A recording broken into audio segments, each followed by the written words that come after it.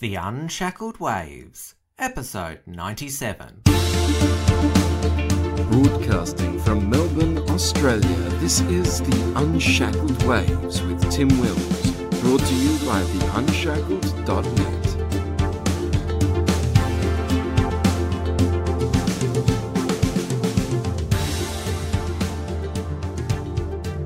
Hello everyone, great to have your company after this huge news week. It's been a shocker for the federal government and we'll dissect it all with Unshackled contributor Jacob Watts in a moment. Our Right Now segment, normally at the beginning of this show, debuted as a standalone daily segment this week. I hope you are enjoying it. So without further ado, let's bring Jacob in. This is the Unshackled Waves Review Show. Jacob, welcome back to the show. Yeah, g'day Tim. Great to be back for another week, and hopefully we've got a lot to talk about, and hopefully the show goes well. And I'm glad we're recording it on a Friday, so that this show is up to date with, well, all of the huge news that's come out this week.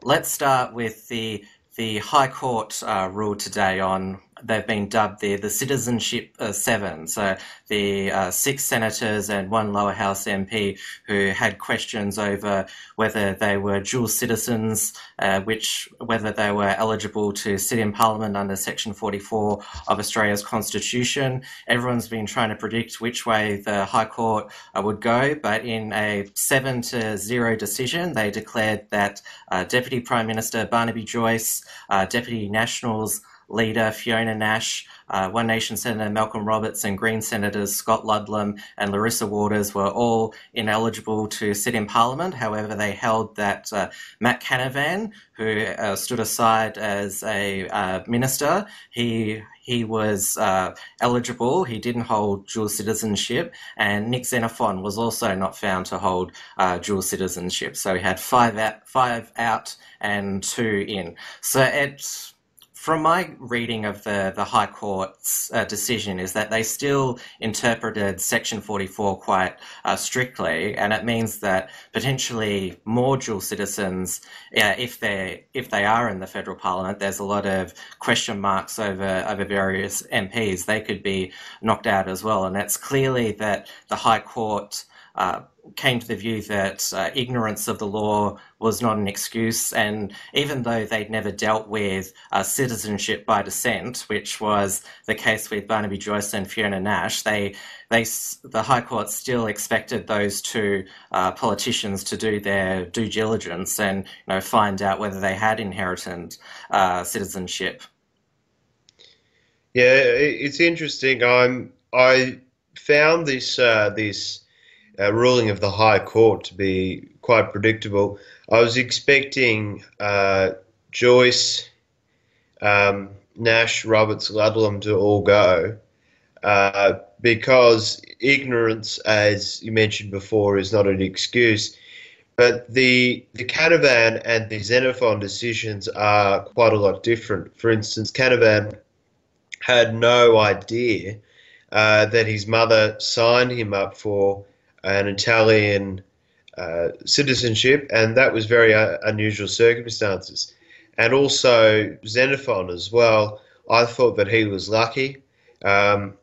He renounced his Cypriot citizenship, I believe, but didn't renounce his British one that came from Cyprus being a British territory at the time. So I found that Xenophon got off lucky, but it doesn't really matter for Xenophon because he is contesting the South Australian state election. Although Canavan is a member of cabinet, or I don't know, he might not be anymore, but he was a member of cabinet, and Joyce, and likewise I believe Nash as well. So these are some really high-profile blows for the coalition, and it'll be interesting to see what the result of the New England by-election is. Well, Matt Canavan, he's already been re-sworn in as cabinet minister. Ironically, he was the only cabinet minister who stood aside because remember Barnaby Joyce and Fiona Nash, they chose not to stand aside, and Labor, of course, prosecuted in Parliament. How can Barnaby Joyce, be making these decisions about key areas around agriculture and water when there's a cloud over his eligibility. And the Turnbull government was really quite arrogant in not asking that Joyce and Nash stand aside, because from what I've been hearing from the news commentary and constitutional experts, that Section 64 of Australia's Constitution states that a minister can only not be a member of Parliament for 3 months before their decisions are found to be invalid. So they've actually been on the math, Barnaby Joyce and Fiona Nash, they've been cabinet ministers for a whole year when they weren't eligible to be in the Parliament. So that could even open to challenge the decisions that they made at ministers for the past year, and really put our nation in further political limbo. Well, I think that this is a lesson learned for everyone, regardless of whether you are One Nation or the Greens or the National Party.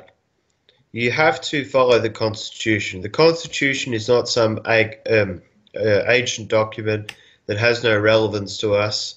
It is the very document unto which our country was founded. And one needs to have respect for the Constitution. So I really don't have a problem with these decisions that have been made. Strict interpretations, yes, but it shows to all that the Constitution is a supreme document within the nation, and it needs to be respected. And quite frankly, I found it great that the High Court had this courage to make a just and fair decision as they did.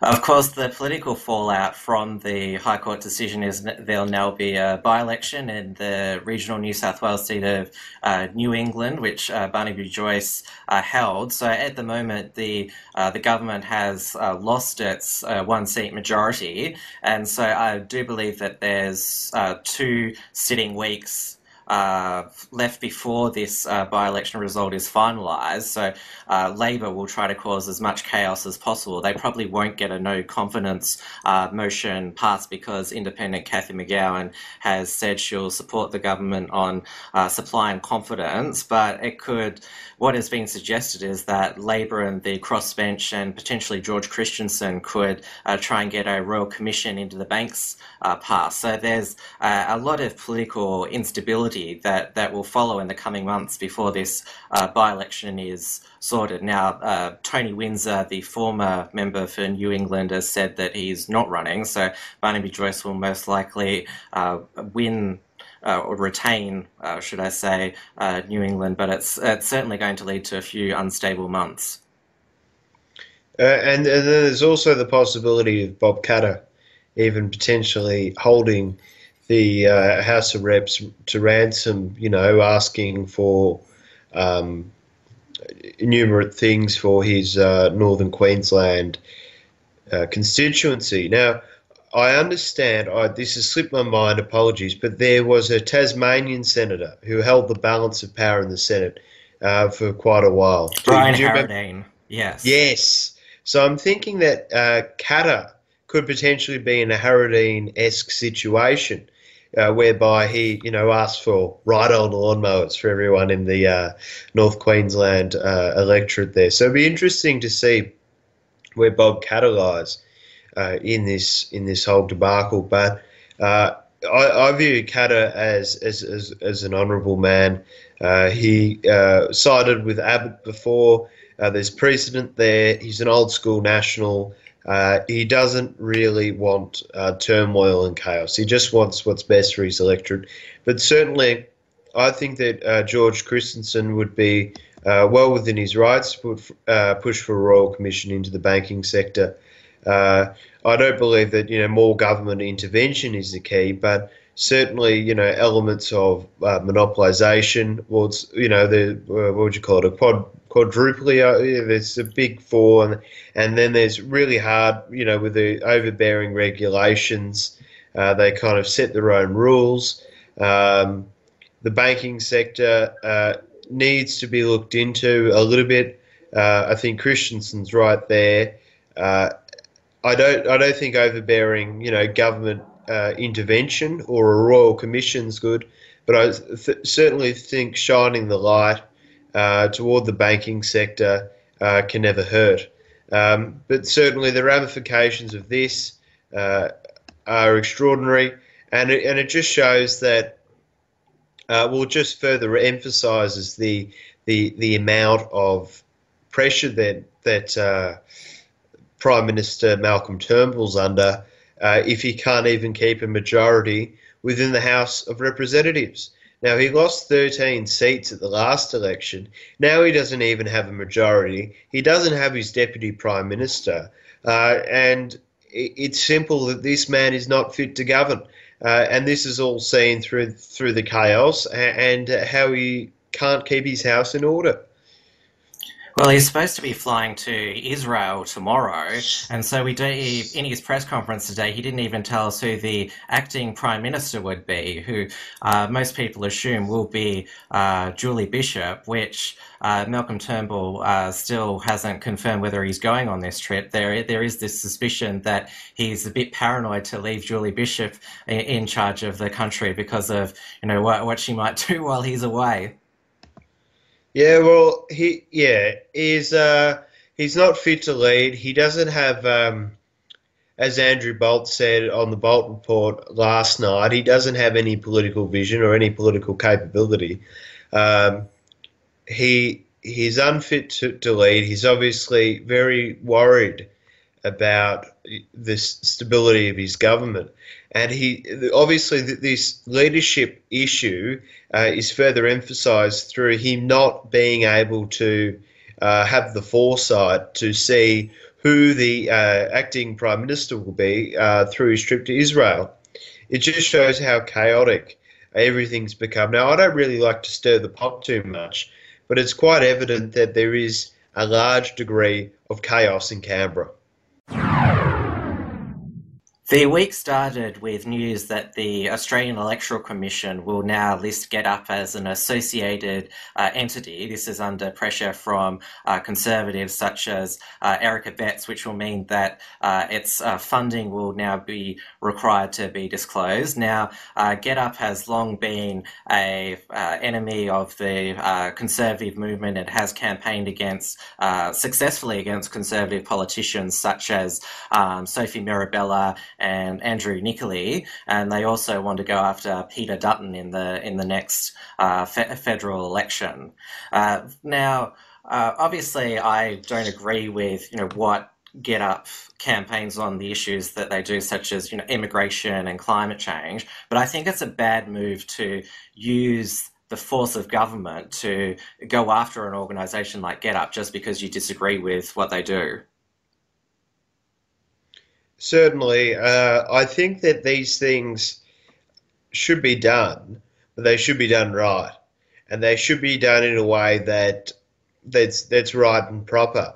And certainly, I think that if Michaelia Cash, has pulled strings to make this happen, then it does look bad for the government. Although I did hear Senator James Pattinson today at a Senate inquiry saying that a magistrate, in fact, granted the right to raid the AWU. So therefore, they're trying to say that there's a separation of powers. It's a member of the judiciary that made the decision. It was not, in fact, the Michaelia Cash. But certainly the momentum, the snowball was pushed down the mountain by Michaelia Cash. And it is obviously very worrying, but I think that GetUp should have their funding disclosed. And likewise, I think that any think tank should have their funding disclosed. There shouldn't be any caps or limits on funding to political parties or think tanks. I don't think. That's a liberal. But I think that all funding should be open and transparent to the public. And I certainly do think that that is the case with GetUp.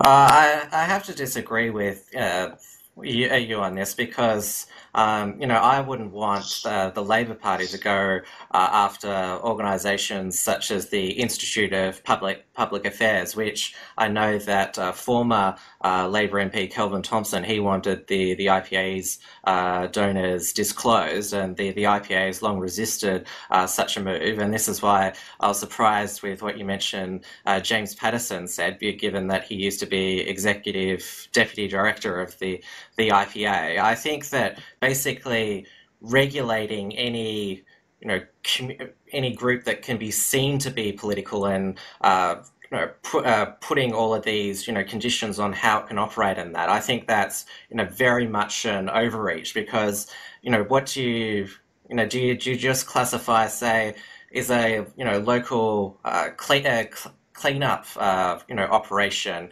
or because they might want people to recycle more? Would that be classified as an associated entity? Like, where does it end? Like, I think often it sounds good in theory that it should be transparent in that, but the compliance and the threats on you if you don't comply is really quite onerous and takes away from what the organisation was first set up for.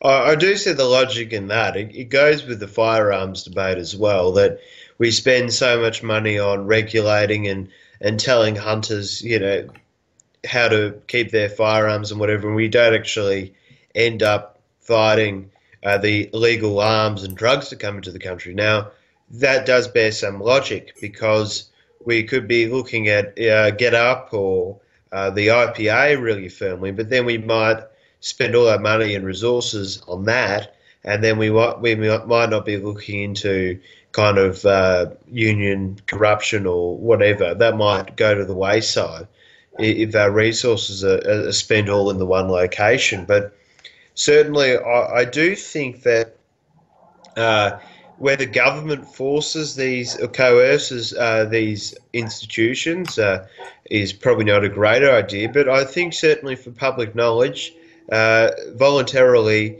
disclosing donors might bolster public credibility. Now, it's long speculated, or it's pretty much known, that GetUp is in fact funded by George Soros, billionaire socialist, and the IPA has funding supposedly from the likes of ExxonMobil, British American Tobacco, Gina Reinhardt, and so on. So there's big money from big socialist donors like George Soros, big union money going into GetUp from the AWU, and there's also big government, big business, money going into the IPA. Now, a lot of what the IPA talks about is great, cutting regulations and so on, but there's plenty of things that are just to the benefit of big business. For instance, the Big Australia, they push Big Australia, and now that's not good for anyone or their wages or our culture. So I think that it is good to have some transparency here, whether that's voluntary or the government coerces big business to disclose donations of over $50,000 or $100,000. That's another question. But certainly it is interesting. Whether it is intrinsically political or whether it's the work of the judiciary, we'll just have to wait for the facts to come out on that matter.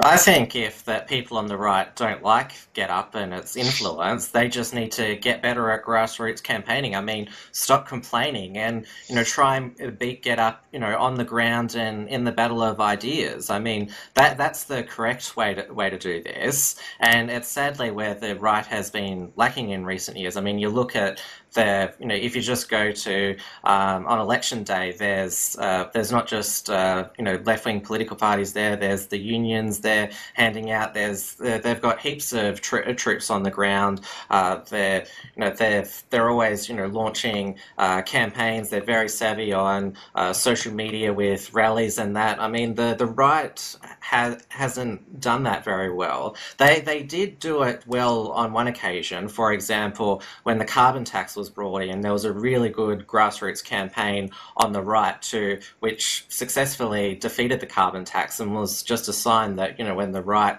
got its act together with activism, it could really achieve something. So I think that GetUp's a success. It's just a wake-up call that we need to be better. Or as Michelle Obama says, be better, be better. And, I completely agree with you, Tim. We definitely need to get our act together. And I know that there's been a lot of discussion about creating a conservative version of GetUp over the years, but it hasn't eventuated yet. I would encourage, many people on the right, please, don't just sit there and complain. Make sure that, you do, take your activism, beyond the internet. And as we were talking about it last week, like Liberty Works, that's a new right-wing activist group that, is really needed to counter all these, left-wing groups such as GetUp. Well, the problem is, Tim, here essentially in a nutshell, is that people on the right have jobs and they're not on Centrelink and they don't have heaps of time on their hands. And that's why we might be seen on the right as, less politically conscious because, we focus on the day-to-day. We're focused on being pragmatic, going to work, focusing on our family, and we don't essentially have as much time to talk about nihilistic, neo-feminist, Marxist claptrap. We're more focused on the day-to-day, the pragmatic, and getting things done. So that's where I think that it might fall into a heap. But certainly, I do think that there is a grassroots of university young people who have a little bit more time on their hands. I've seen this at Friedman. There were plenty of younger people there, plenty of people who have the passion to for the activist cause of smaller government. And as Ronald Reagan once famously said, as the size of a government expands, liberty contracts. And I think that we all need to remember that through our push for liberty, push for freedom, and fight against the big state. Now, the federal government, in their effort to try and get GetUp, if I can use that terminology, plus the unions and Bill Shorten, they've set up a new organisation called the Registered Organisations Commission to look into union activity, and on the at the behest of Employment Minister Michaelia, they are conducting an investigation into money that the Australian Workers' Union gave way back in 2006, $100,000 donation to GetUp when, surprise, surprise, Bill Shorten was its national secretary. So they hope that this raid, and it did get approval from a magistrate. They hope that this would embarrass Bill Shorten and make him look dodgy. But to me, it just looked like it was an operation to get their political enemies, which I don't think is a good look in a democracy. Certainly not. It didn't look good, not at all. But it's interesting the hypocrisy of Bill Shorten donating that money, whether personally or whether it was the whole board of the AWU as a collective making that decision. What does GetUp campaign for? They campaigned against coal, forestry, for instance, I believe now. They're the two biggest industries that the AWU union members partake in. So it's like Bill Shorten essentially poisoning the waters for his own kind here. It doesn't make sense as a union boss that represents a lot of miners giving $100,000 to a group that actively protests against miners and the working men and women, the blue-collar individuals who, try and make a fair go of it. So it's once again showing Bill Shorten out to be a complete and utter hypocrite. But that's not really the point here. I mean, yes, we can say that, the Australian Workers' Union is not making a wise choice on behalf of its members to give money to GetUp. But this is not the question here, whether, it is right of the federal government to, basically use the power at its disposal to. I mean, they're not questioning that it was right of this donation to take place, but whether it was properly authorized. And so they're digging up minutes from meetings 10 years ago. I mean, it looks really desperate. And I'm obviously I agree with what you're saying, but I'm being objective here, and it's not a good look. And I have to think that although obviously I disagree with Labor and the union movement quite a bit, they were quite right to get outraged about it, and in the end it really backfired on the government, because when the raids happened, the media were there to capture it, and so it was widely speculated at the time that the media were tipped off so they could capture Bill Shorten's humiliation live on TV, and so. Senate estimates was taking place this week, and Employment Minister Michaelia Cash was asked whether she or members of her office tipped off the media about the raid, and she said that that was not correct. Although I should use her exact words, she said she was very offended at the accusation, and it is a very serious allegation. She likes to get on a high horse, Michaelia Cash.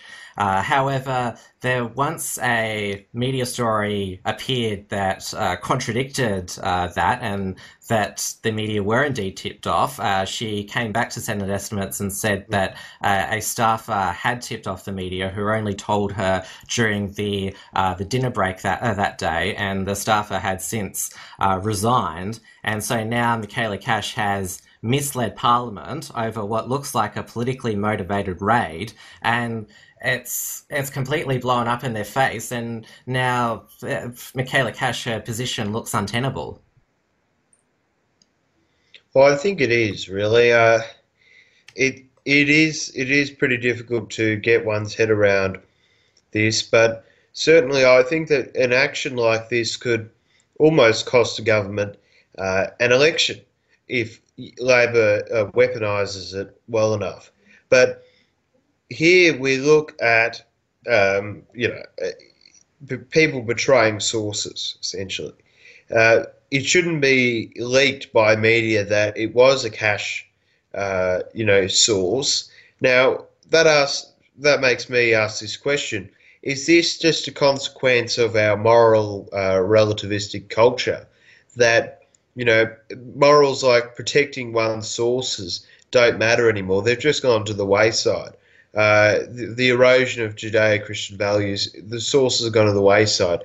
Now, the only time, probably in the last 10 years, that I have seen sources being betrayed, they haven't been on the left-wing side of, the sources and the information that's being, there's no bombshell stuff happening on the left.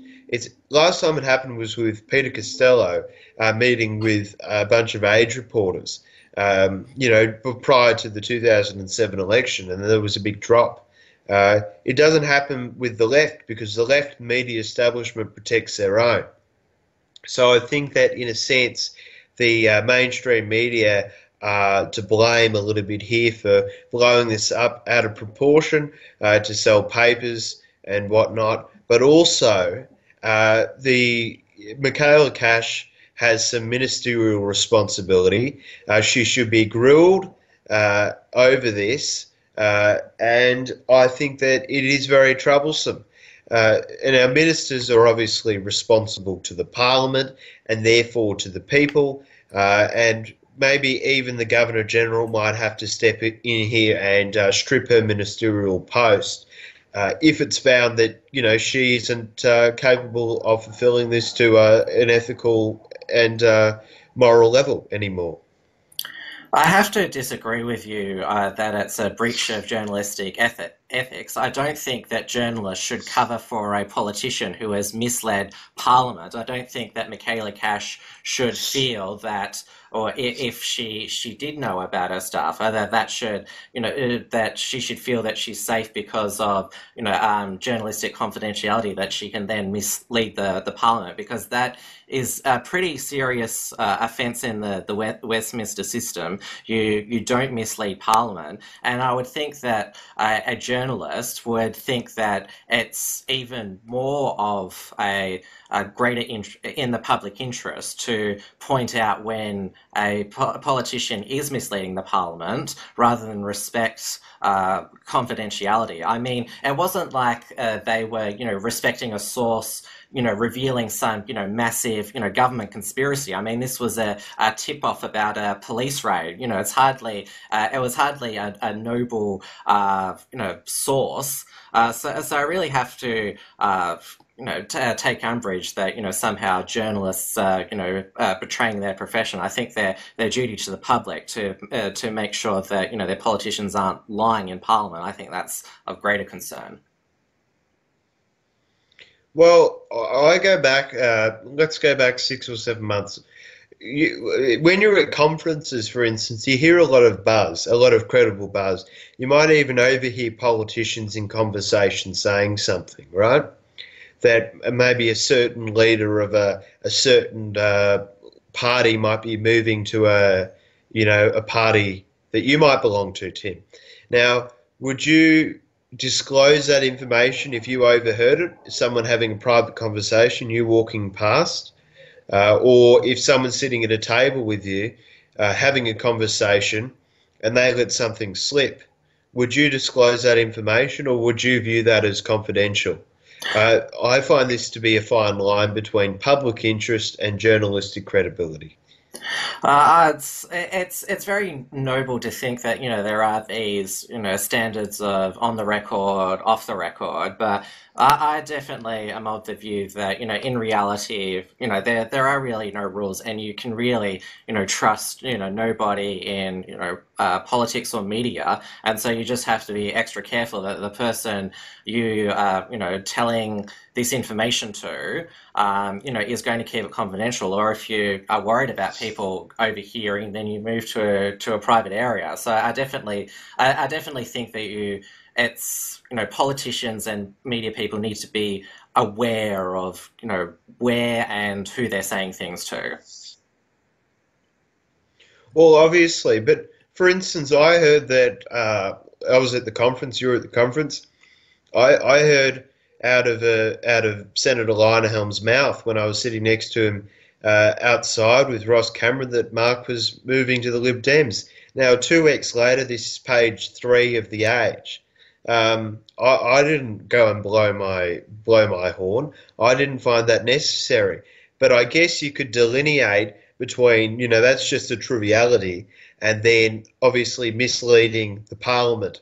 And I think that I guess you could delineate them and say that they are different things. But I certainly do think that there needs to be some respect for a code of ethics and conduct within any profession. And I don't like this dog-eat-dog social Darwinism. I think there needs to be some respect for tradition and some respect for ethics. But I still think blaming journalists for you getting caught out lying to Parliament. I still think that regardless of the ethics of that, Michaelia Cash, she has done a very wrong thing in our system. She's misled Parliament either because she didn't bother to check with her staff, or she is still not being completely honest. Because I find it very hard to believe that this staff, given that it was immediately speculated that the media were tipped off that the staffer didn't didn't tell Michaelia Cash for a whole day that they tipped the media off, and the staff let Michaelia Cash deliberately mislead Parliament. Being a person of a conservative and of libertarian inclination, I understand that government in a whole generally does things pretty poorly. So I don't think you can attribute to malice what you can attribute to sloppiness or to or just plain idiocy. I think we've certainly learnt that through the Trump administration. Don't attribute to malice what you can attribute to stupidity. I think that people can make mistakes. Whether she's made a mistake or not, we can't really know, I guess, until more of the facts come out. But certainly she should have had more oversight of her department. She is not a walkabout, that is her department. She is responsible for that. So we also need to keep that in mind. And generally, when there's a problem, you cut the head off. You cut the head off the snake, and I think that might have to be done here as well.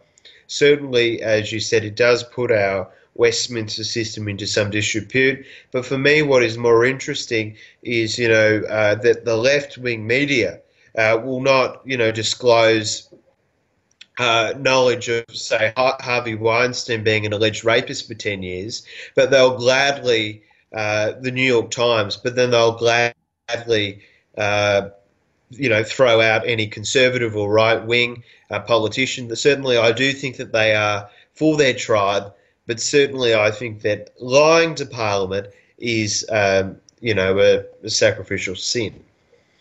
And I don't think that she will survive. I mean, I predicted that the day after she misled Parliament, that on the Thursday that she wouldn't last the day she did. Malcolm Turnbull is defending her. Hopefully, maybe he's thinking that this High Court decision will distract everybody, but I don't think that the Labor Party will let Turnbull get off that easily. And I think it's only a matter of time before, Michaelia Cash is forced to resign. I mean, she can't, take the whole moral high ground with unions and, their dishonesty when she has been found to, be dishonest.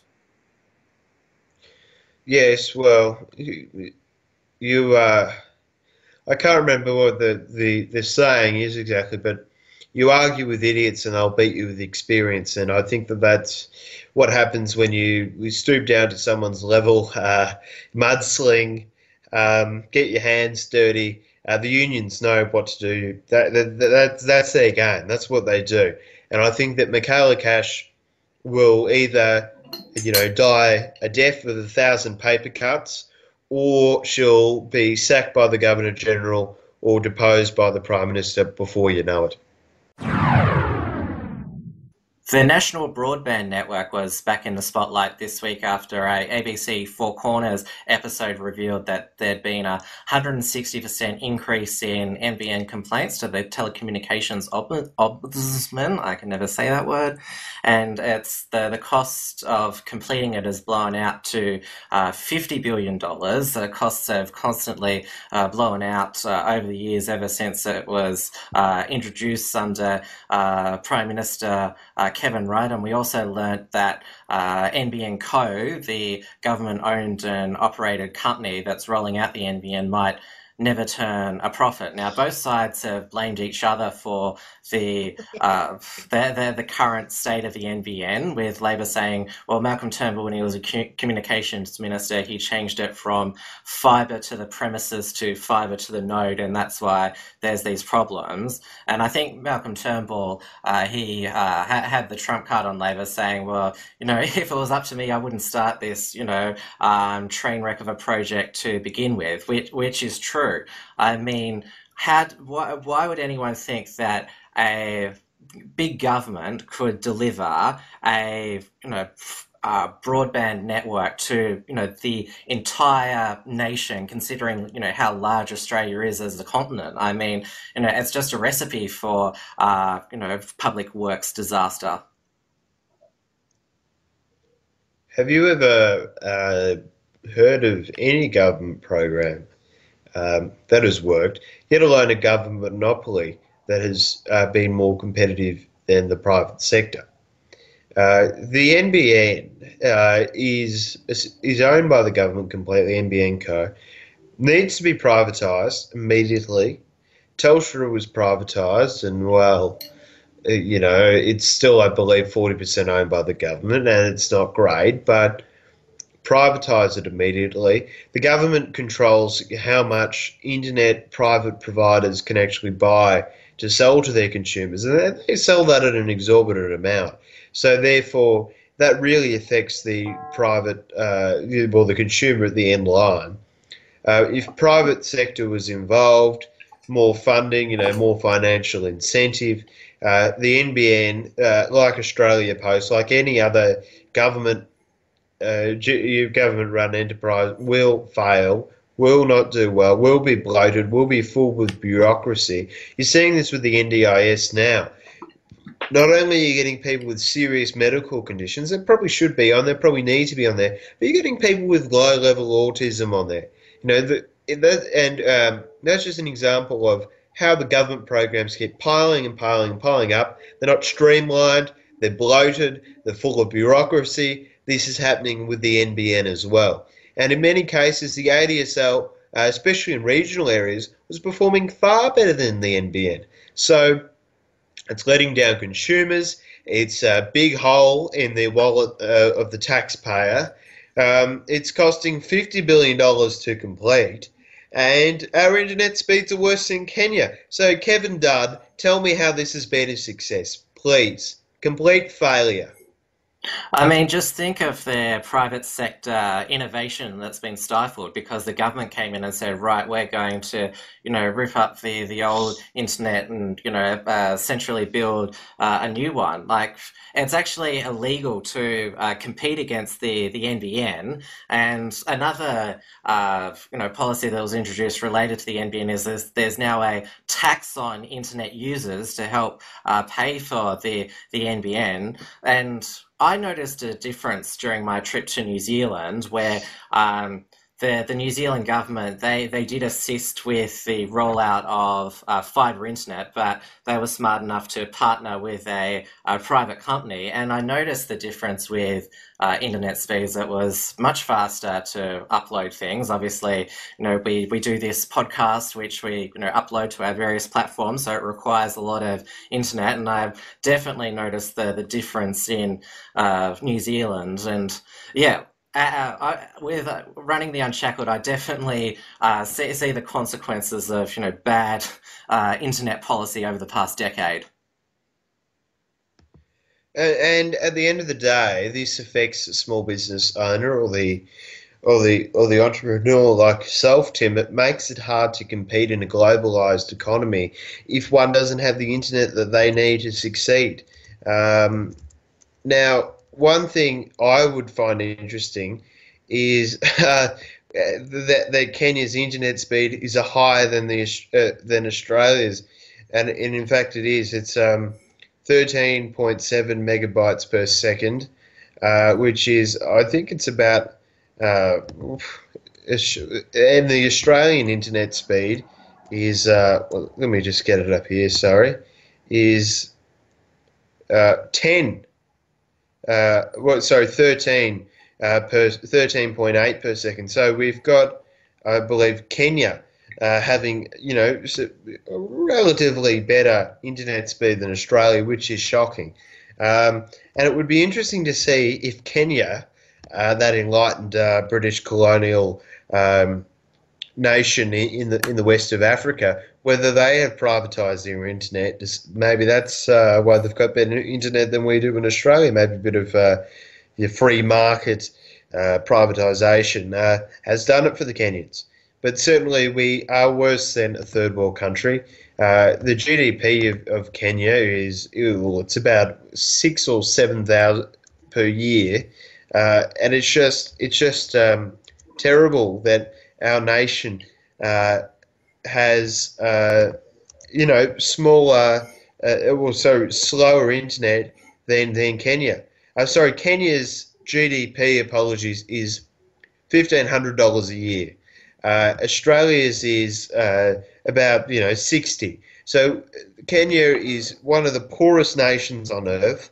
No infrastructure, just complete. It's completely desolate besides the capital, Nairobi.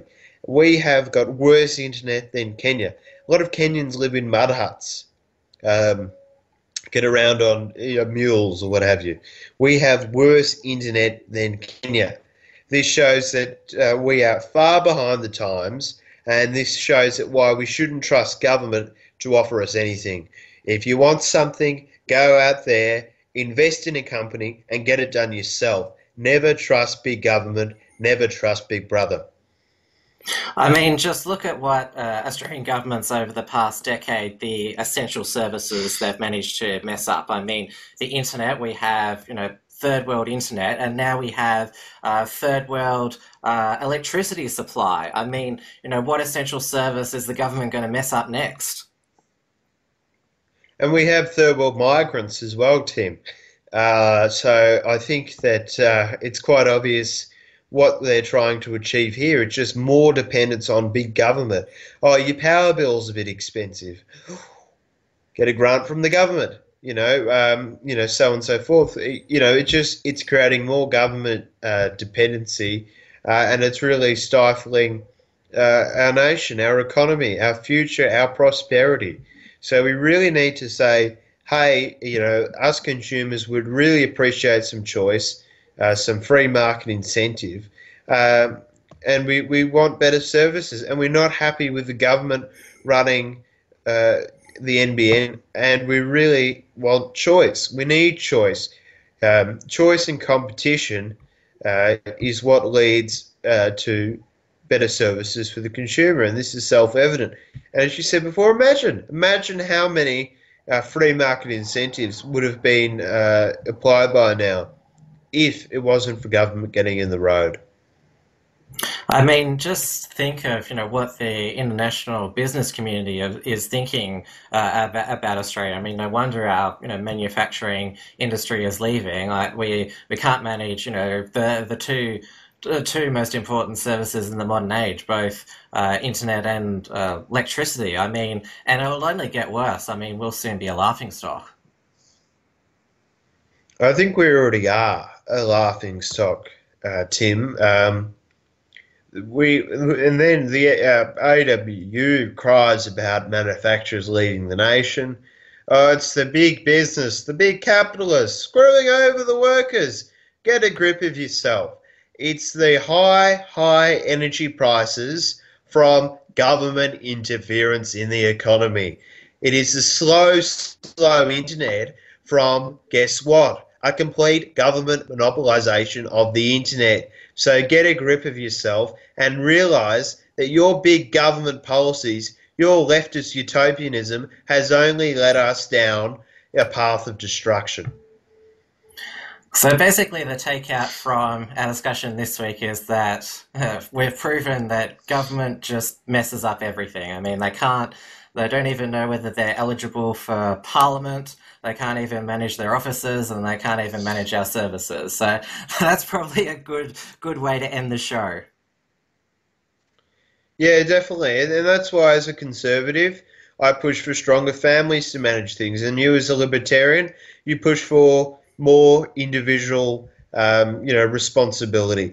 And I think that just shows, because we can't trust government. We can't trust the government and all politicians to tell us the truth. And that's why we, the Unshackled, produce this podcast every week. That's why we write articles. And that's why we would appreciate for you to become a Patreon, to contribute financially so we can keep growing, so we can advertise, so we can spread the message of truth and liberty to the next generation, so that they don't become as brain dead as the current millennial and baby boomer generations that have implemented this big government Leviathan state that tries to kill freedom at every which corner.